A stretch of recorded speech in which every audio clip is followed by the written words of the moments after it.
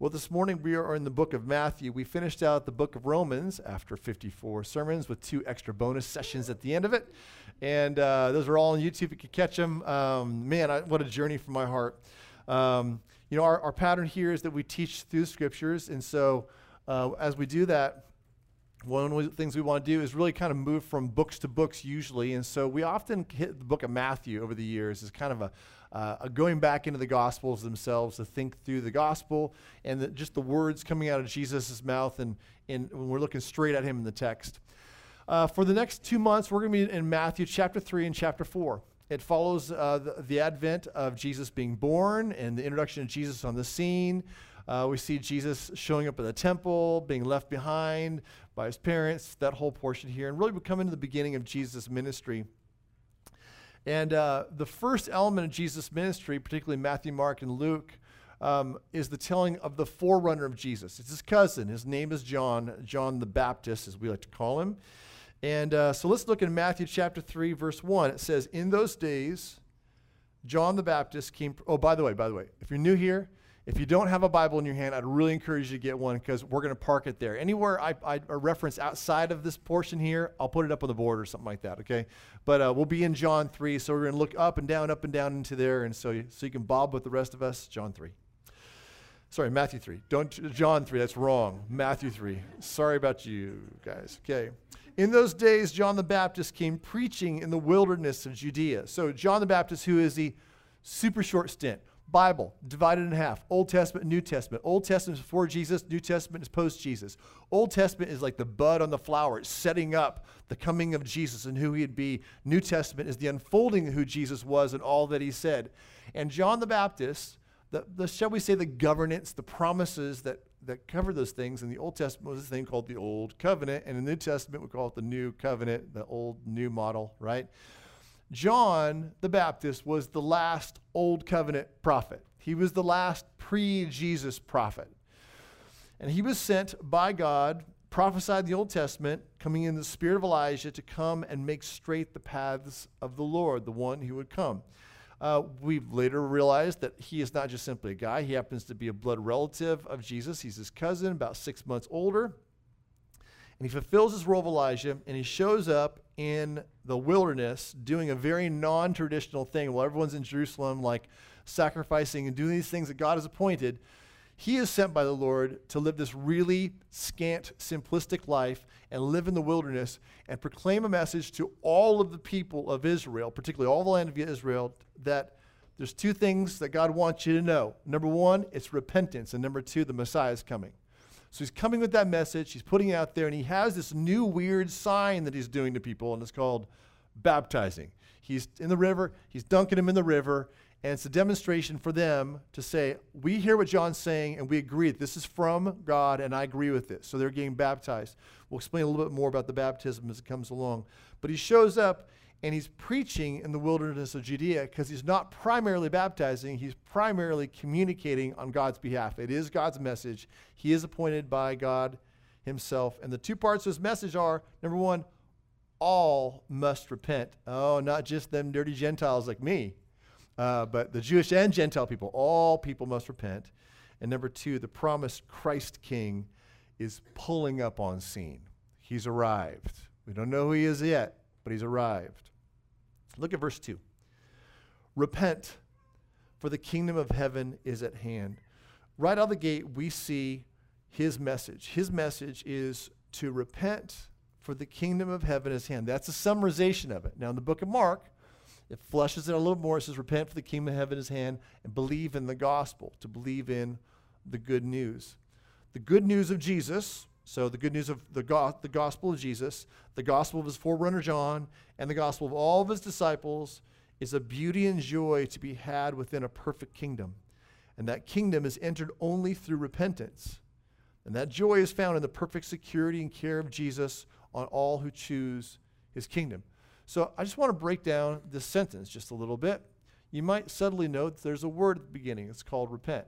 Now, that word carries some weird thoughts for us. Some of us confuse the word repent with necessarily confession or penance or something like that, where you picture yourself in a box with some kind of weird perforated piece of wood and you're whispering your sins through it or something like that. That's not what repentance is. Repentance is something different. It is the meaning of it is to stop, to go in the opposite direction, to stop going away from God and rather go to him. It is a 180. It is a turn in direction. You remember 3 weeks ago when we talked about the universal kingship of Jesus, that in salvation, Jesus is not only going to be your king, but it's you actually acknowledging that he is the universal king over all people. And we looked at the passages where Christ says, don't be ashamed of me. Don't be ashamed of me. Repentance is becoming ashamed of the old, really ashamed of the old, not just like, well, I'm going to quit doing that quietly, quit doing that and move over. No, it's actually openly acknowledging that my old life, my old ways are wrong, and I step out and I separate myself from them to embrace something new. And in this passage here, it's to embrace this kingdom that God's given us. So we often find the concept of repentance kind of offensive. Well, why do we find it offensive? And honestly, probably increasingly more in the next generations, we'll find it more and more offensive in certain ways because really, as our generations go along, the dominant recruiting message of our culture is that there probably is nothing more important, nothing more sacred than how you are naturally or how you think or how you feel you are. You and your feels are ultimately what needs to be respected and affirmed and rightfully demanded of others. And in biblical languages, you are holy and must be worshipped.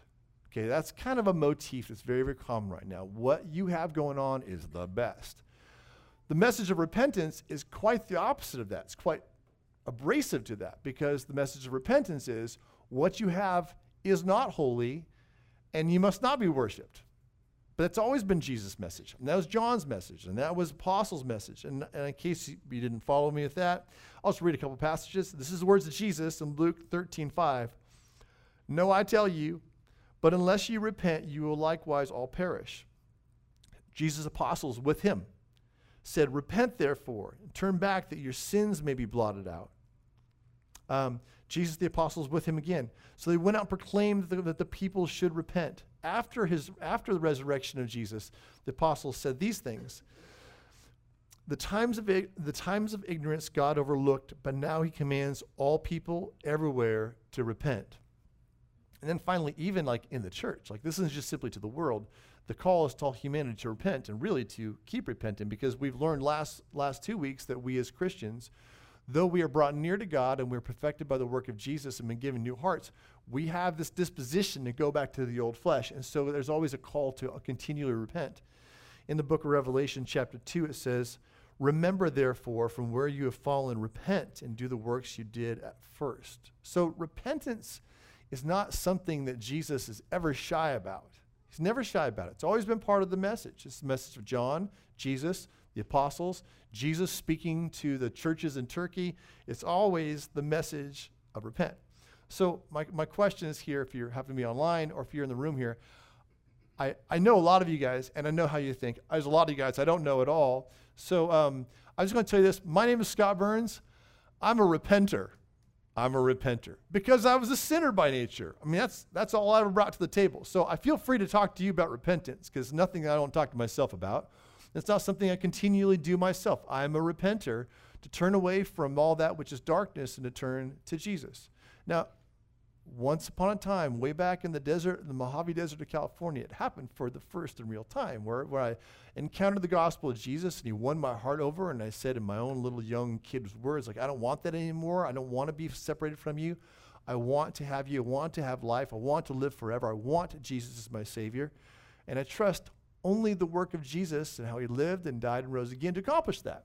And in that moment, I became a repentant man. And ever since that moment, man, the journey's been ugly. I'm going to graph it from your way here. It was like this, like it's just like a big jaggedy thing, right? And there's this new life of repentance in me. Because when I do fall into sin, God convicts me. Sometimes he disciplines me, brings things that are difficult in my life to bring me kindly to repentance. Because non-repentance is death. It's death. So I now have this life of repentance. I'll be happy to talk to you about it all day long because I have one who gave me life and brought me to repentance. I'm not a good man of my own, and you are not a good woman nor a good man of your own. And not a single person in your life is a good man or a good woman of their own. So why repent and not just add the new? Question, when he says repent, the kingdom of heaven is at hand, why repent and not just add the new? Well, number one, because he said so. So the message of John is actually the message of God through John, right? And then it's transferred. Jesus picks that message up because it's actually his message. When Jesus says something, Jesus knows that he needs to give no qualifications to it. He is literally the king of the universe and can stand in front of anybody, walls of water, matter, antimatter, and speak authoritatively to it. And he calls us, number one, repent. So if we didn't even begin to understand why, you know what we should do? We should repent. So number one, Jesus said repent. Number two, he gives a lot of reasons for it. And I think one of the biggest reasons that we can see right out of the gate today is our pre-Christ condition. Why repent? Because the kingdom of heaven is near. It's very near upon us.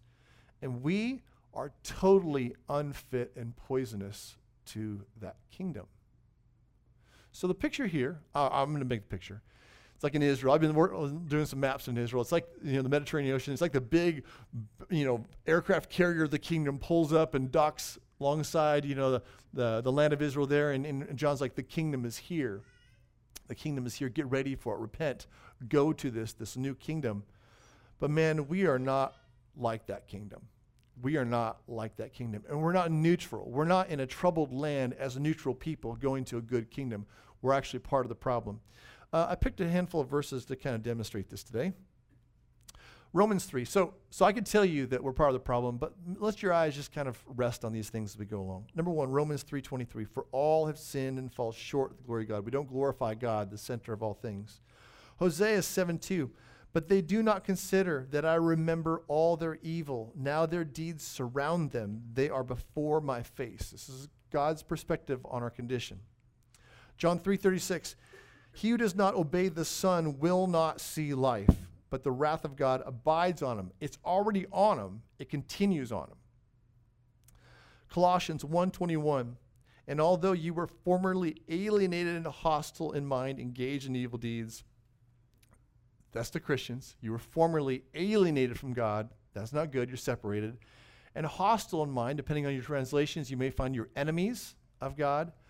That's what I was, and that's why I can talk to you, right? That's the universal condition. Now, we show it in different ways, 1,000 different ways, but this is all of us. This is all of us, and this first slide here is just the tip of the iceberg of our inherent condition at which we are at fault, right? The fault here is on us. The next passages here talk about particularly then not only the fault in us, but the entrapment that we are around. And I would just say, like, why is repentance needed? It's because we're at fault, and then because of these passages here. Check these out. 1 John 2:11. The person does not know where he's going because the darkness has blinded his eyes. So our eyes are blinded by the darkness. Acts 26:18. To open their eyes so that they may turn from darkness to light and from the power of Satan to God. So the pre-Christ condition of anybody is that not only are we at fault and volitional in rebelling against the Lord, enemies, aliens, separated, that's tough stuff. But now we understand that we are blinded by Satan. We are under his power, according to Acts 26. Heightening it, 1 John 3:10, by this it is evident who are the children of God and who are the children of the devil. That's not a compliment. I'm liberated to not be offended by that anymore because I'm a child of light. But until I'm a child of light, I don't like being called a child of the devil. But what I will say is that unless you're a child of light, Jesus Christ, who is not wrong and who is not harsh, and is not brutal, and we've never seen one more loving, says that to not be a child of God through the work of Jesus is to be a child of the devil. Colossians 1:13, he has delivered us from the domain of darkness. In Ephesians 5, finally, we were dead in our transgressions. Why is repentance needed? Repentance is needed because we're not in a bad country as neutral people to go to a better kingdom. We are in a bad country, and we're part of that. We're separated from him. We're dead. We're all these passages we went back and forth. If you want to see them later on, I can just give you a copy of those things. Just the tip of the iceberg, the condition of the human soul is against God. It is against his glory, and we are both volitional in it, and we are, in some sense, are victimized by it because the powers of this world have blinded our eyes. We are under the power of Satan. And we can't break that ourselves, but there is one who can and did and presents the hope in front of us. So the good news isn't escape. The good news is a vibrant new life under the magnificent rule and love of King Jesus. And that is counter to our natural nature. Why repent?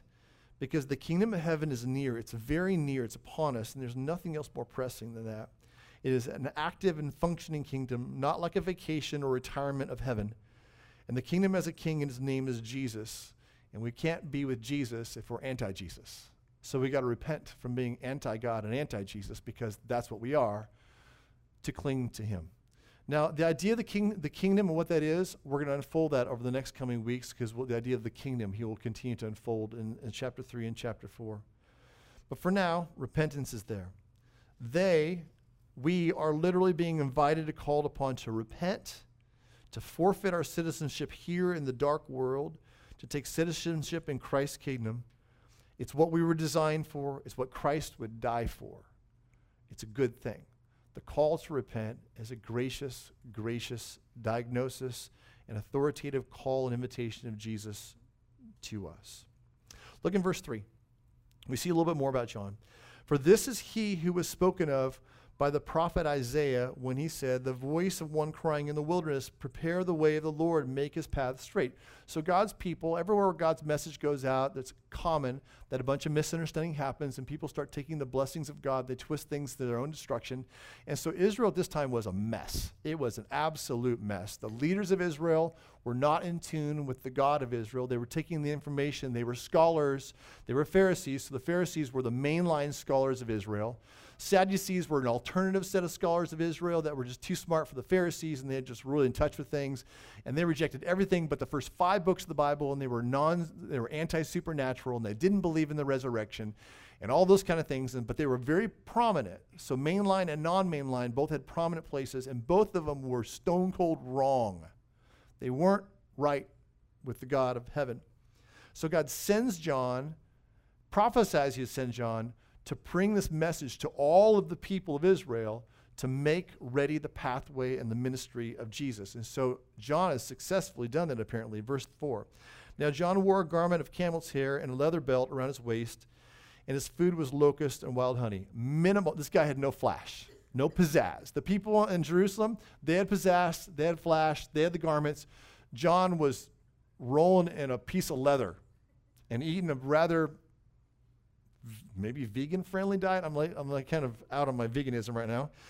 But his food was locust and wild honey, the little crunchies and the honey that comes with it. In verse 5, and Jerusalem and all Judea and all the region about the Jordan were going out to him. So this call to repentance and announcement of the kingdom had caught on broadly. This is the message that's going over all of Israel. Repent, because the kingdom is here.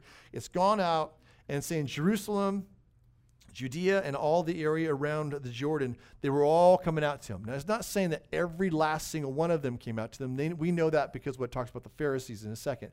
But the message had gone out and it had caught on. Whether or not people actually believed it, the message had caught on, and it was the cool thing to take a wander in the desert and to get dipped by John. It was the thing that was happening. And it is so taken over Israel that later on in the Gospels we see that when Jesus is leveraging his cousin John, who is at that point dead without a head, and he's using the message of John against the people of the Pharisees, saying, you tell me, is John's message from God or from man? And they all sat back in the little huddle like, well, now that's a pickle, because all the people know these are from God, so we can't really say that. But if we say it's from God, then they want to know why we don't follow him. So the ministry of John was massive, and it was thriving, and people were coming into it and going out of it, almost like being sent out, so much so that in Acts chapter 19, in the town of Ephesus, we have a run-in between Paul and some followers of God, and when he says to them, he goes, hey, have you received the Holy Spirit? They're like, the Holy what? And he goes, wait a second. What baptism did you get? Really interesting question. What baptism did you get? Because the assumption is they're baptized, they're following God. And they said, the baptism of John. He's like, the Messiah came. And they're like, let's go to the water, right? So they get down and get double dipped for the first time. So John's ministry is really, really influential. People are coming and listening to it. People are leaving before they actually hear who Jesus is, but they've heard Jesus is coming. They don't know his name. They know the kingdom is at hand. They know it's about repentance, and they know that Messiah is coming even though they don't know who he is. Verse 6.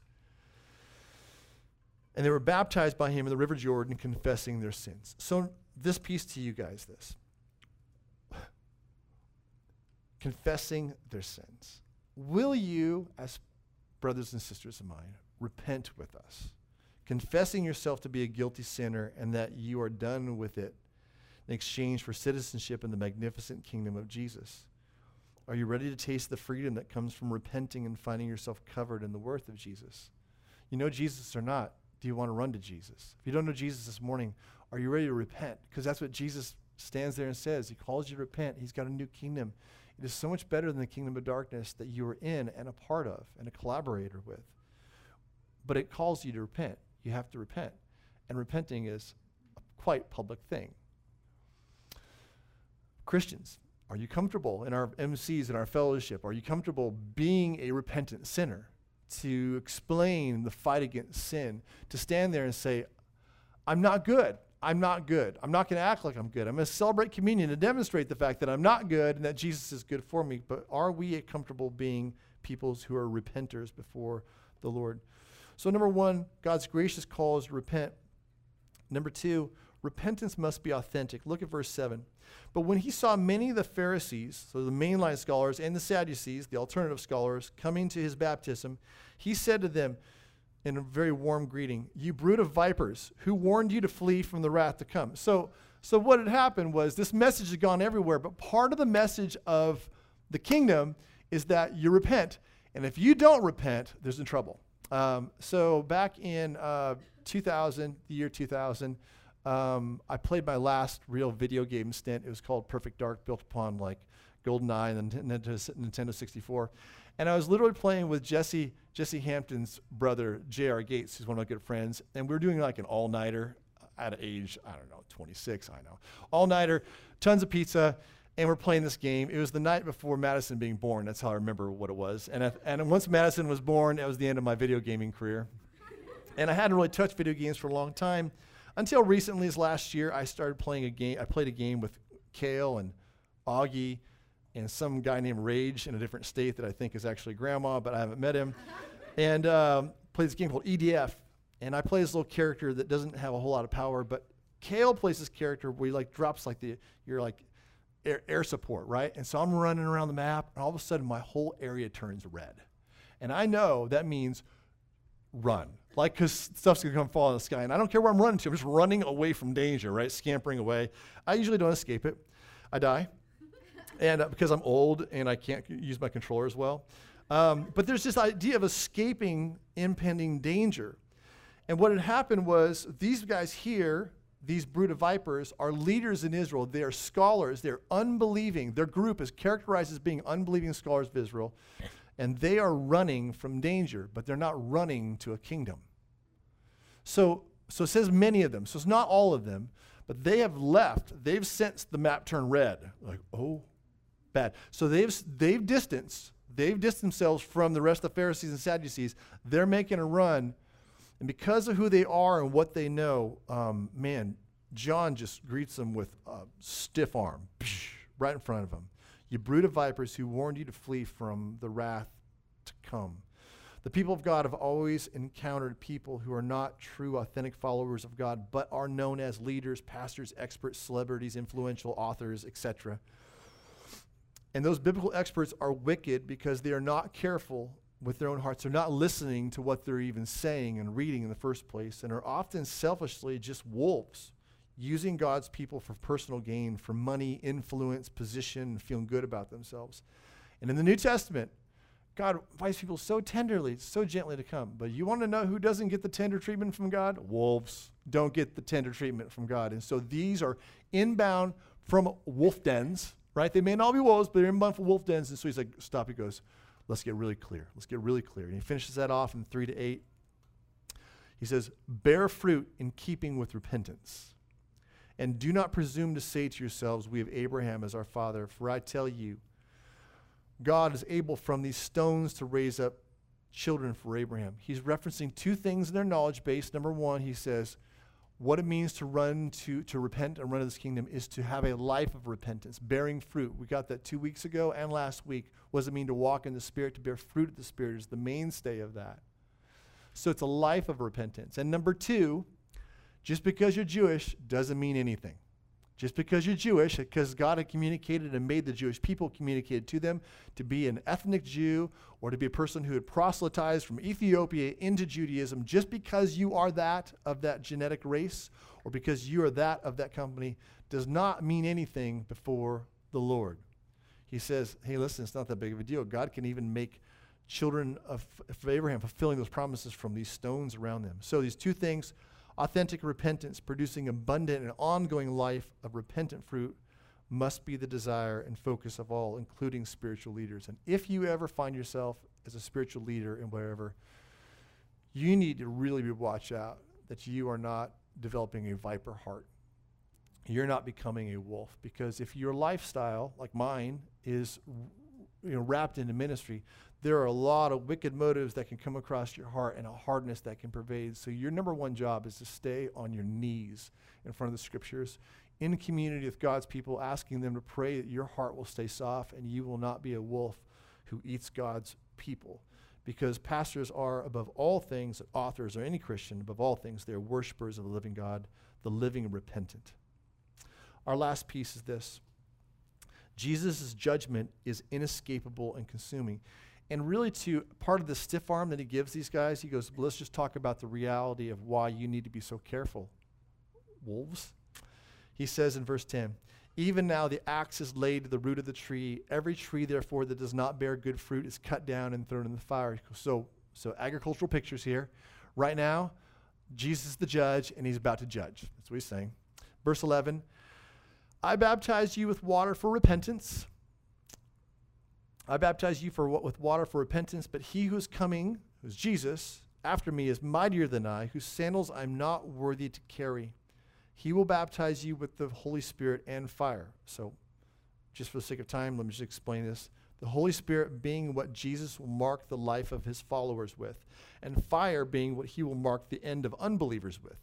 And indeed, fire was the looming reality for these false teachers of God's truth. So he goes on to talk a little bit more about what he means by baptized with fire. He uses the agricultural picture of separation of good seed from the junk, chaff. Look in 12. His winnowing fork, like a pitchfork you throw wheat up in the air with, is in his hand. And he will clear his threshing floor and gather his wheat into the barn, but the chaff he will burn with unquenchable fire. So the advent of the kingdom right now was this invitational call to repent, because the kingdom is here. Because what comes after the call to repent and the opportunity to repent is Jesus then presenting himself as the perfect and thorough and inescapable judge, where he will come upon the world and he will take every ounce of sin out of it. He will not allow any of it to escape. He will not be gentle then. He will not be merciful then. There'll be no escape of any sin, any perpetrator of it, any supporter, any approver, or any enabler of sin. He's coming for a clean sweep. And it's the hope of the world that he resets everything and takes it all out of us. You just don't want to be part of that. Because when he comes a part of it, he is coming with relentless force and surgical precision that will not miss an iota. And the way he describes it is fire, unquenchable fire. The entire kingdom of darkness will be defeated, captured and brought into the justice of an unbearable and right punishment as only King Jesus could guarantee and administer it internally. This is called hell. John talked about it, Jesus talked about it, the apostles talked about it. Hell's a real thing, and it's inescapable, and the words described are fire. So my question for you, brothers and sisters, is how will you treat Jesus? How will you treat him? Will you run all out to him, leaping on him, wrapping arms and legs around him? Or will you take up the weapons of darkness and call him a fool? Call him a legend, a barbarian, less holy than you? The good news of Jesus, his forerunner John, and all his disciples is a beauty and joy to be had through repentance. That beauty and joy is the perfect security and care of King Jesus on all those who choose his kingdom. No repentance, no kingdom. You can't add the kingdom. You have to repent to have the kingdom. The kingdom of heaven cannot be had unless we utterly forsake what we have and who we are to embrace Christ. This is the grace of repentance. So the call of Jesus is to repent, to turn your back on darkness and sin, and to accept his welcome gift to his perfect, eternal, and good kingdom. So I leave you with three verses to consider. Obviously, there is the us. Who are we? Will you repent? But then you got your friends and your families and neighbors. This is the message of Jesus to them. We get to carry that message of Jesus to them. The message of repentance is not an unfortunate message. It's a good message. The message of the kingdom is an amazing thing. But repentance and kingdom are hooked to one another. So how do we talk about these things? So I leave us with to all, the first words of Christ. Repent, for the kingdom of heaven is at hand. To those who are resisting Christ's call to repentance, I'll leave you with this later on in the book of Matthew 13:19. When anyone hears the word of the kingdom and does not understand it, the evil one comes and snatches away what has been sown in his heart. This is what was sown along the path. So you've just been hearing about the word of the kingdom. If you're careless with the word of the kingdom, don't think that that opportunity is there for you in 3 hours from now. When the word of the kingdom comes to you, Jesus is standing, proclaiming, calling you to repent. And now is the time for you to attend to that. And if you don't attend to that, he says he has a foe. His name is Satan. And Satan comes, his job is to remove word off of people. Remove that word that they've rejected off of him. Third, to the repentant ones, to those of you who repent and gladly keep repenting, then the king will say to those on his right, come, you who are blessed by my Father, inherit the kingdom prepared for you from the foundation of the world. We get a kingdom not because we're good. We get a kingdom because there's a king. And that king has been good for us. And that king is amazing. Not only is he full of love and wisdom and perfect in everything he does, he shares it with us. We become inheritors of that kingdom. And so we want that king. We want his kingdom. And then the craziness on top of that is we inherit that kingdom. So brothers and sisters, repent now, because the kingdom that God has given us by this wonderful, sweet king is something that we can't wrap our arms around. But he holds it in front of you and says, that kingdom is yours, and it's coming to you soon. Father, I ask you that you would please help us with these strong words. I pray for those who are my friends, and those I don't know who are listening today who have not repented. Jesus, please stand in front of them and just be unavoidable in your call for them to repent, and give them trust to call out to you and say, I want you, Jesus. I trust in the life and death and resurrection of Jesus to save me.